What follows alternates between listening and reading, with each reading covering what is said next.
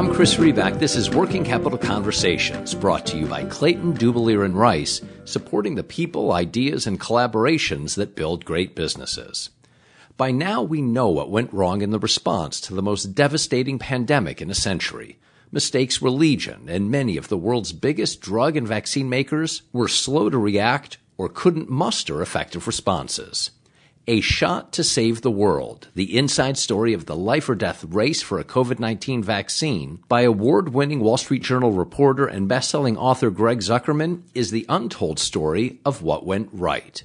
It's a riveting business, science, and public sector chronicle of the scientists' epic sprint to create COVID-19 vaccines, fulfilling decades of unheralded yet revolutionary work on messenger RNA, virology, immunology, and more. Before my conversation with Greg, though, an ask from me to you. I hope you like these Working Capital Conversations. If so, I'd appreciate if you take a moment, go to Apple Podcasts or wherever you listen, and if you're so moved, leave a 5-star review. The ratings really matter. They go a long way to helping other people find the podcast. Thank you. Here's my conversation with Greg Zuckerman. Greg, thanks for joining me. I appreciate your time. Oh, great to be here.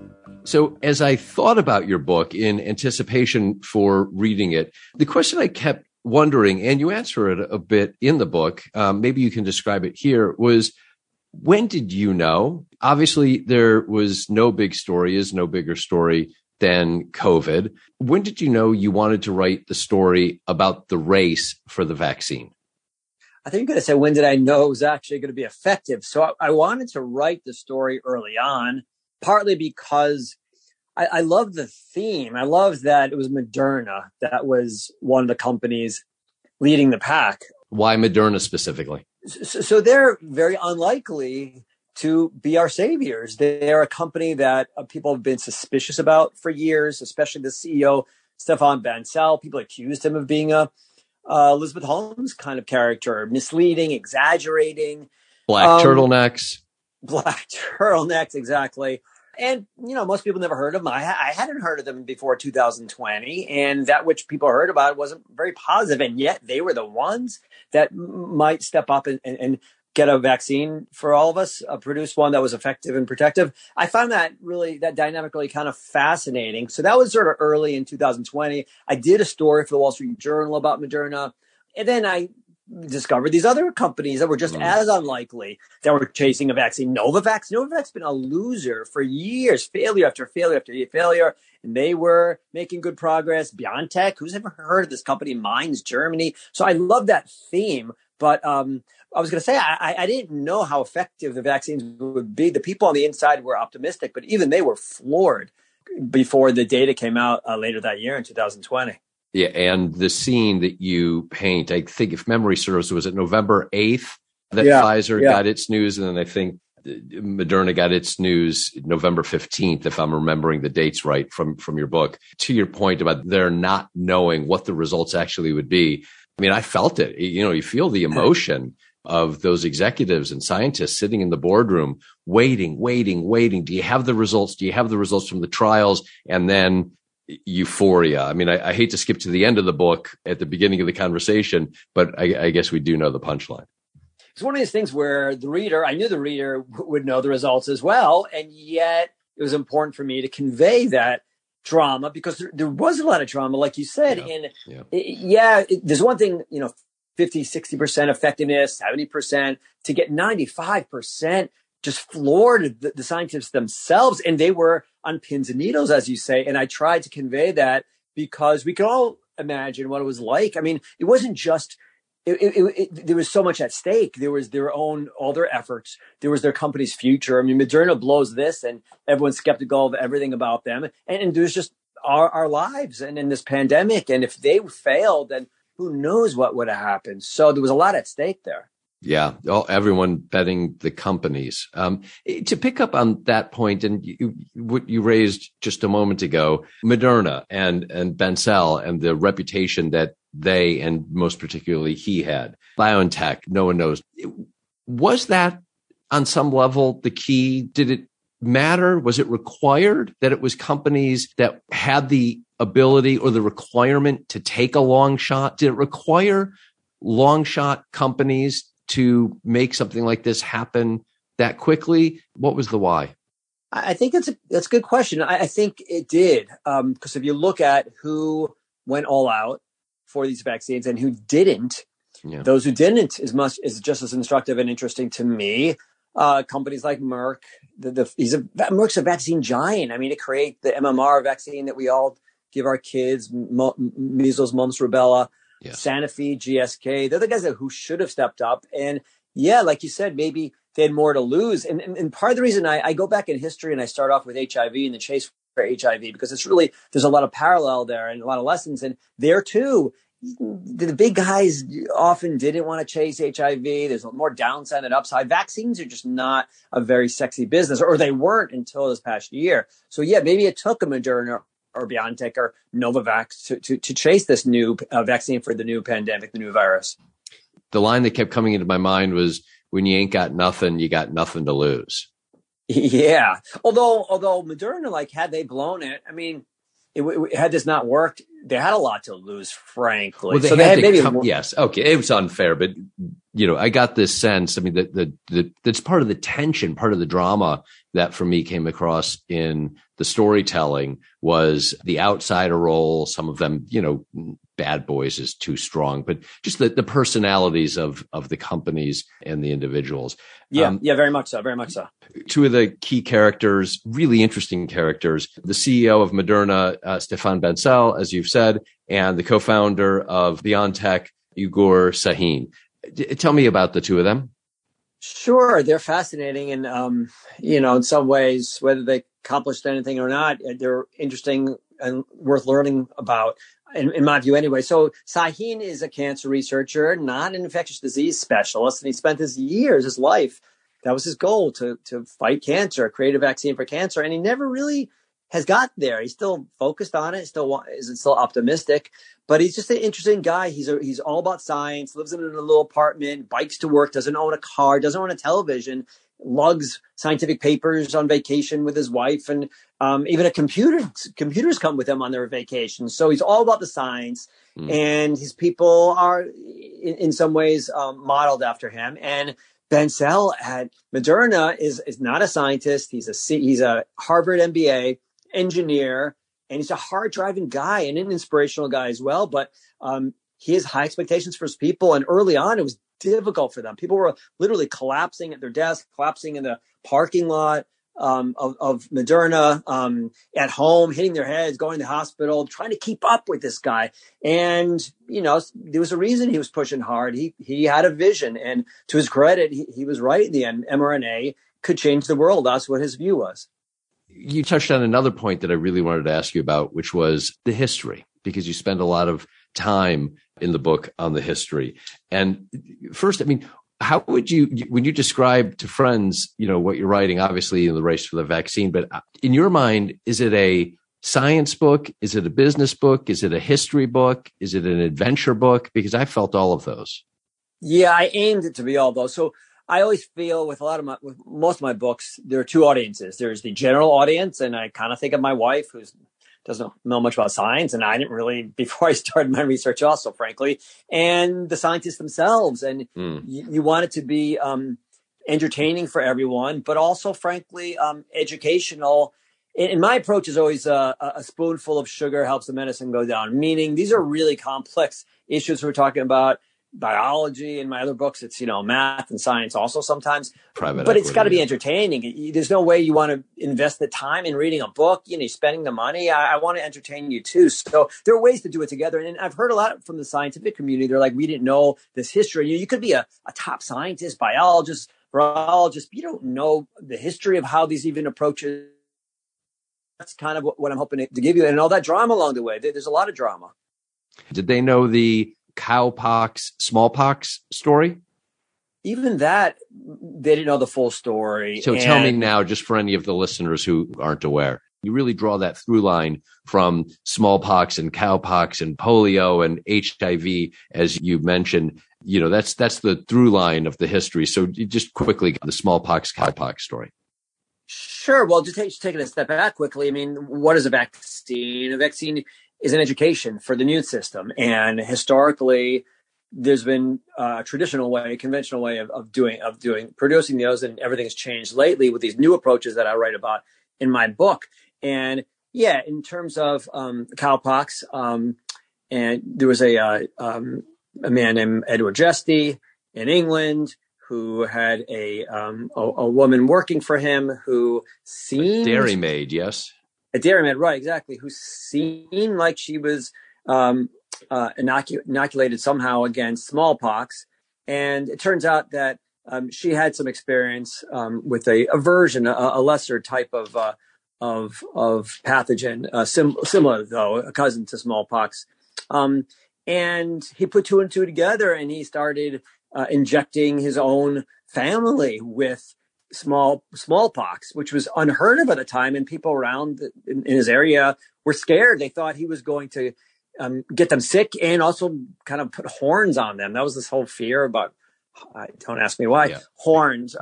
And it turns out they were fine. And he didn't really write down his results or publicize them. So he doesn't really get the credit, but that's the first vaccine. And then throughout history, that was kind of the idea. You put what we called a killed or an attenuated version, or that means weakened version of the actual virus in you.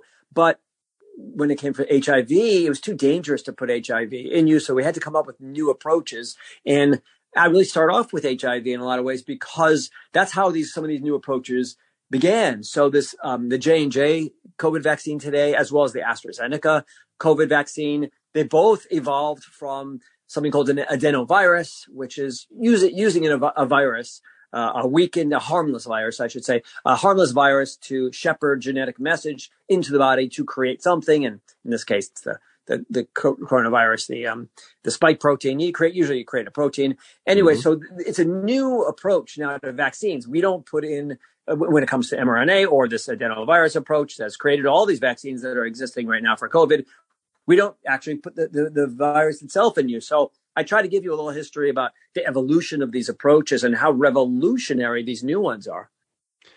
Which also made me think, many of us think about the vaccine, the COVID vaccine that was created. We hear political leaders, business leaders talk about it. It was a miracle. It was a 1-year miracle, never before in history. And you mentioned, I think it was mumps, right? The mumps vaccine, you write, was the fastest ever developed. And that took, in your words, a long 4 years.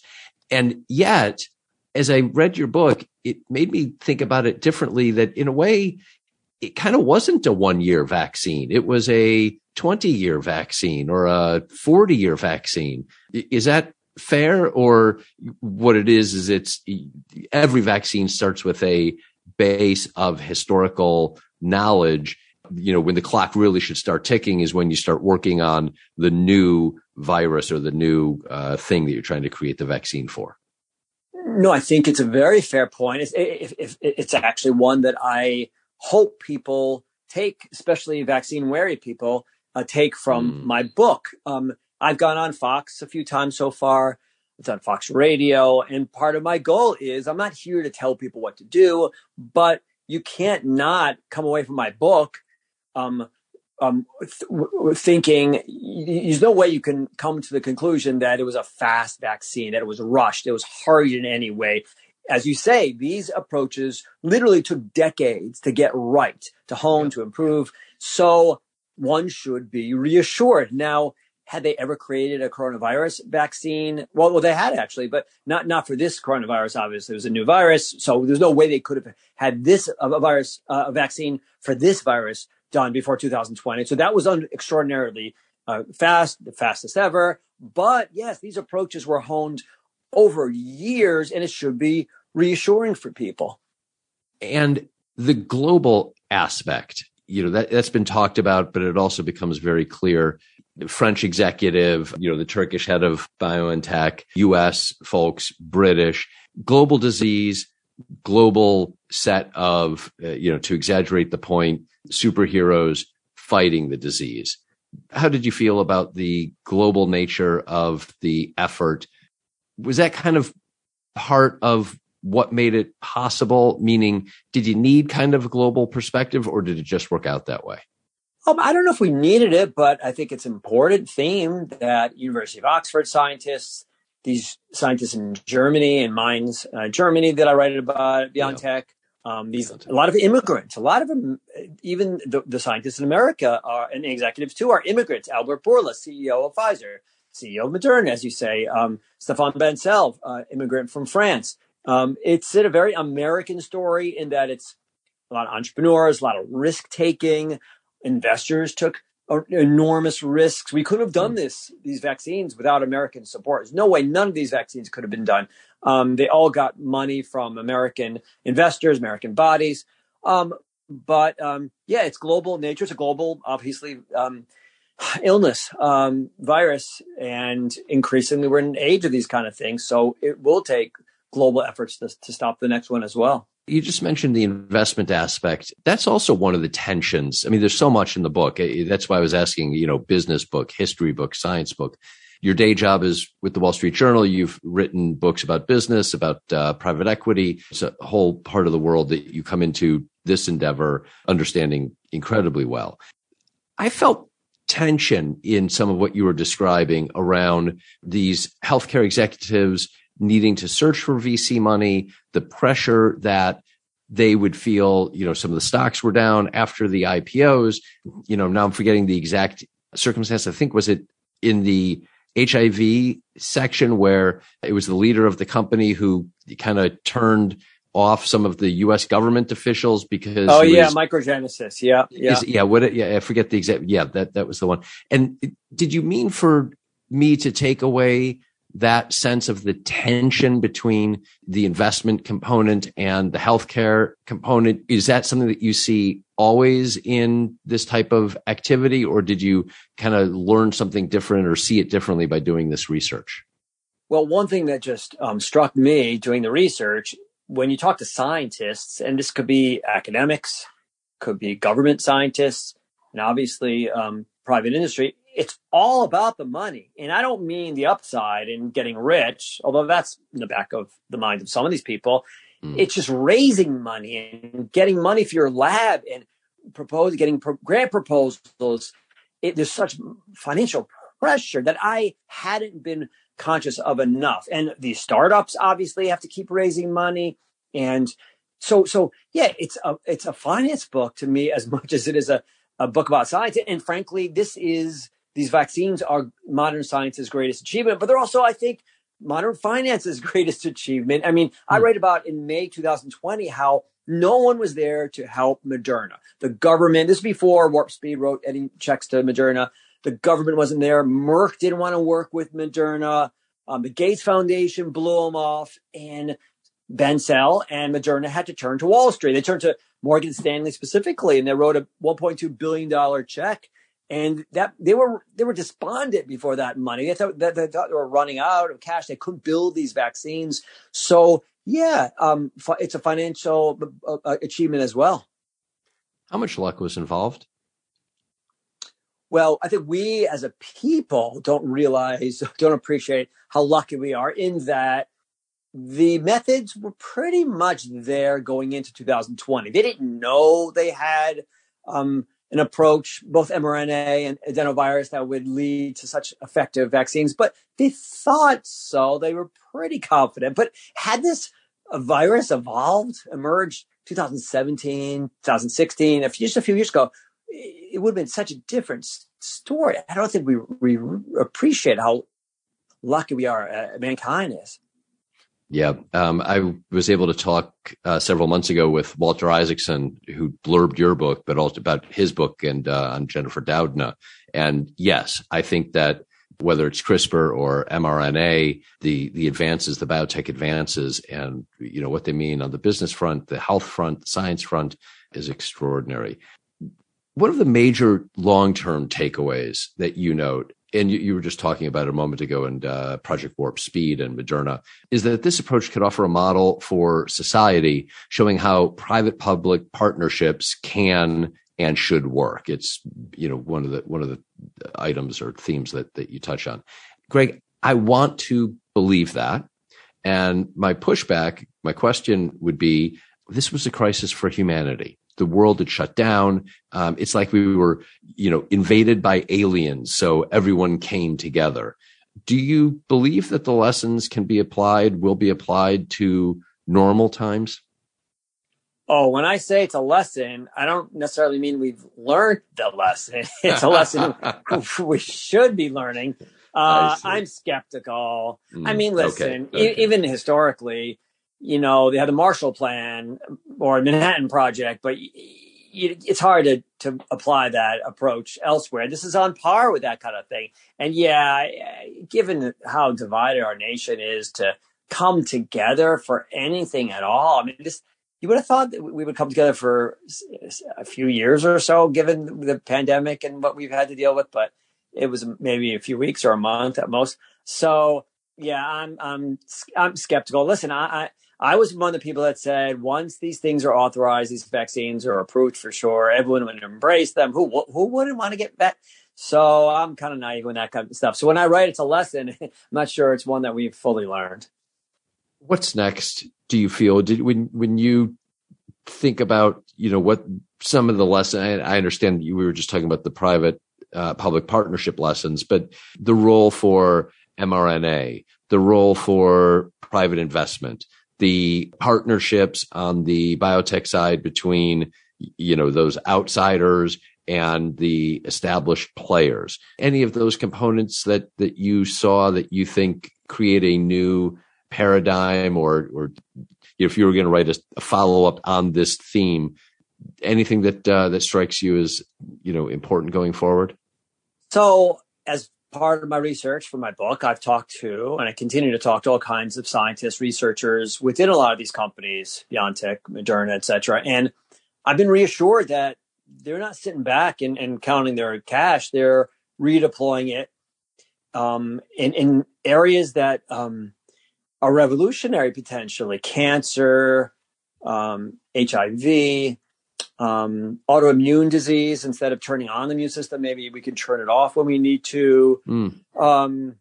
There are other viruses that need to be taken care of that I think they're going to make good progress on: RSV, CMV. There are a few. So you could look back on this era, believe it or not, and see it as a lot of good came from it. If they take all that money and they hone these approaches and they make advances, make headway on cancer and those kinds of things, how remarkable. In some ways, this could be the beginning of a new era. Now, I don't want to get overly confident about that or optimistic, just because historically, as I write in my book, mRNA hasn't really worked with drugs. It's only worked with this one vaccine so far. I think it'll work with other vaccines. I think it'll actually work for a heart drug. They're working on VEGF, but there are challenges ahead. But I have to tell you, Ugur Sahin, the quirky, interesting scientist who runs BioNTech, Stefan Bancel, all their people, they're really hard driving a lot, and they're not sitting back or anything. So I'm eager to see what they have, what's in store in the next few years. I am as well. And thank you. You outlined it's just a terrific narrative and story and adventure, business, science, and it all came together. And as you said, even though I knew the punchline, I still felt that emotion when we got there. I mean, that, the popping of the champagne on November 8th, I guess, 2020, Sunday afternoon, and in Connecticut. I mean, you paint a scene and the punchline, but you don't know what that feels like until, at least I didn't, until I read your book. I personally, I don't know if you remember the scene, but I remember at the beginning there, I was kind of sweating when I heard it myself, when he's described, this is Stephen Hogue. He's on the Zoom and he's looking at the faces before he has the results. Moderna's results aren't out yet. He's waiting for results. And and I can see, because I would be like that too. You're looking at their faces. You try to read into their expressions. Are they looking happy? Are they looking disappointed? What is that look? And I could he momentarily was going to get the results, but he wanted to know as soon as he could. So I felt that tension myself. So I wanted to convey that to some of the drama to the readers of the book. So hopefully that was successful. Yeah, it sure was. The other point that hit me from reading about you a little bit, I think you're a sports fan too, as 2020 was progressing, and I was reading your TikTok on Pfizer's ahead, Moderna's ahead. I had this image of, the train races, whether at Yankee Stadium or wherever. And, like the 6 train is ahead, but then it's the 4 train. It felt that was the image. That's a good image, yeah. Yeah, that was going through my right. With Oxford in the lead, and then Yeah. they stumble. It's more like I felt like the whole thing is of a relay race. The science along the way, even with mRNA, one lab and one scientist makes progress. He stumbles and fails, passes it to another woman. She makes some progress, then fails. I saw it a little bit of like a relay race. Yeah. Thank you, and thanks for taking the time to discuss it. Sure, great chatting with you.